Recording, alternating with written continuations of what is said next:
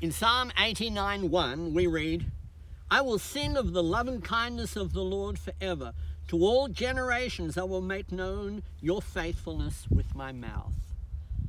Singing has always been a part of worship for God's people. This is a Psalm of David, who sang praises to the Lord. And today, under the new covenant, we sing praises to God.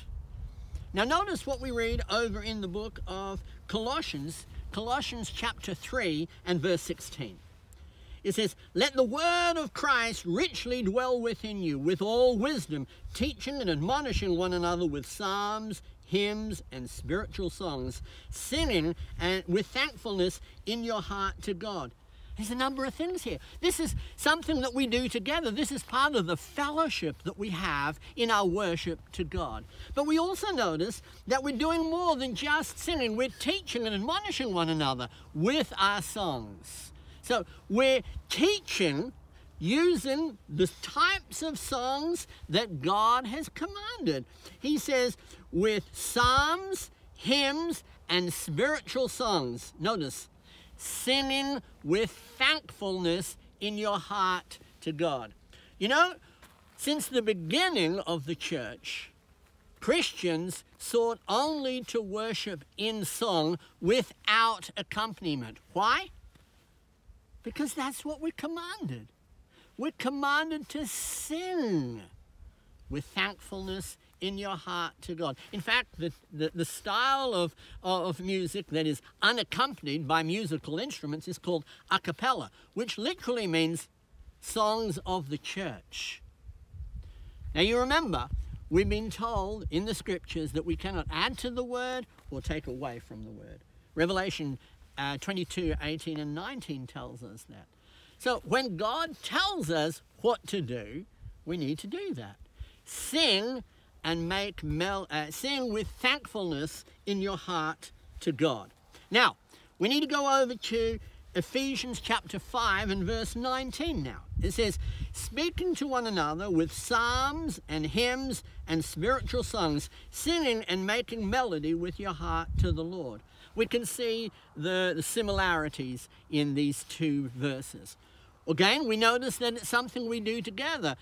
We also notice that the psalms, hymns, and spiritual songs are the types of songs that we're to do. And notice it says we're to sing and make melody in our hearts to the Lord. Where are we to make melody that is pleasing to God? It's not on an organ or piano or a guitar or a set of drums. We make melody in our heart to the Lord. Now, people have asked me in the past, why can't we use instruments in worship? The Bible does not tell us that we cannot use musical instruments. Well, you know, the Bible doesn't tell us everything that we can't do. It doesn't need to. It tells us what we must do, and that excludes everything else. Can you imagine the size of the Bible, the size of the New Testament, if God listed out everything that we can't do? No. He tells us what we must do, and that excludes everything else. It's like a mother sending his child to the shop, and she says, can you get me a liter of milk? She does not need to tell him, don't get toys, don't get soft drink, don't get candy or lollies, don't get all that. So she doesn't need to say that. All she needs to say is, can you please get me a liter of milk? And he understands that everything else is excluded. And so too in the Bible. We are told what we must do. Now, our song service is one of the most beautiful aspects of our worship service that we perform each Lord's Day, each Sunday, as we gather together, lifting our hearts in joy to God, singing together as one. We have that fellowship that the Bible talks about.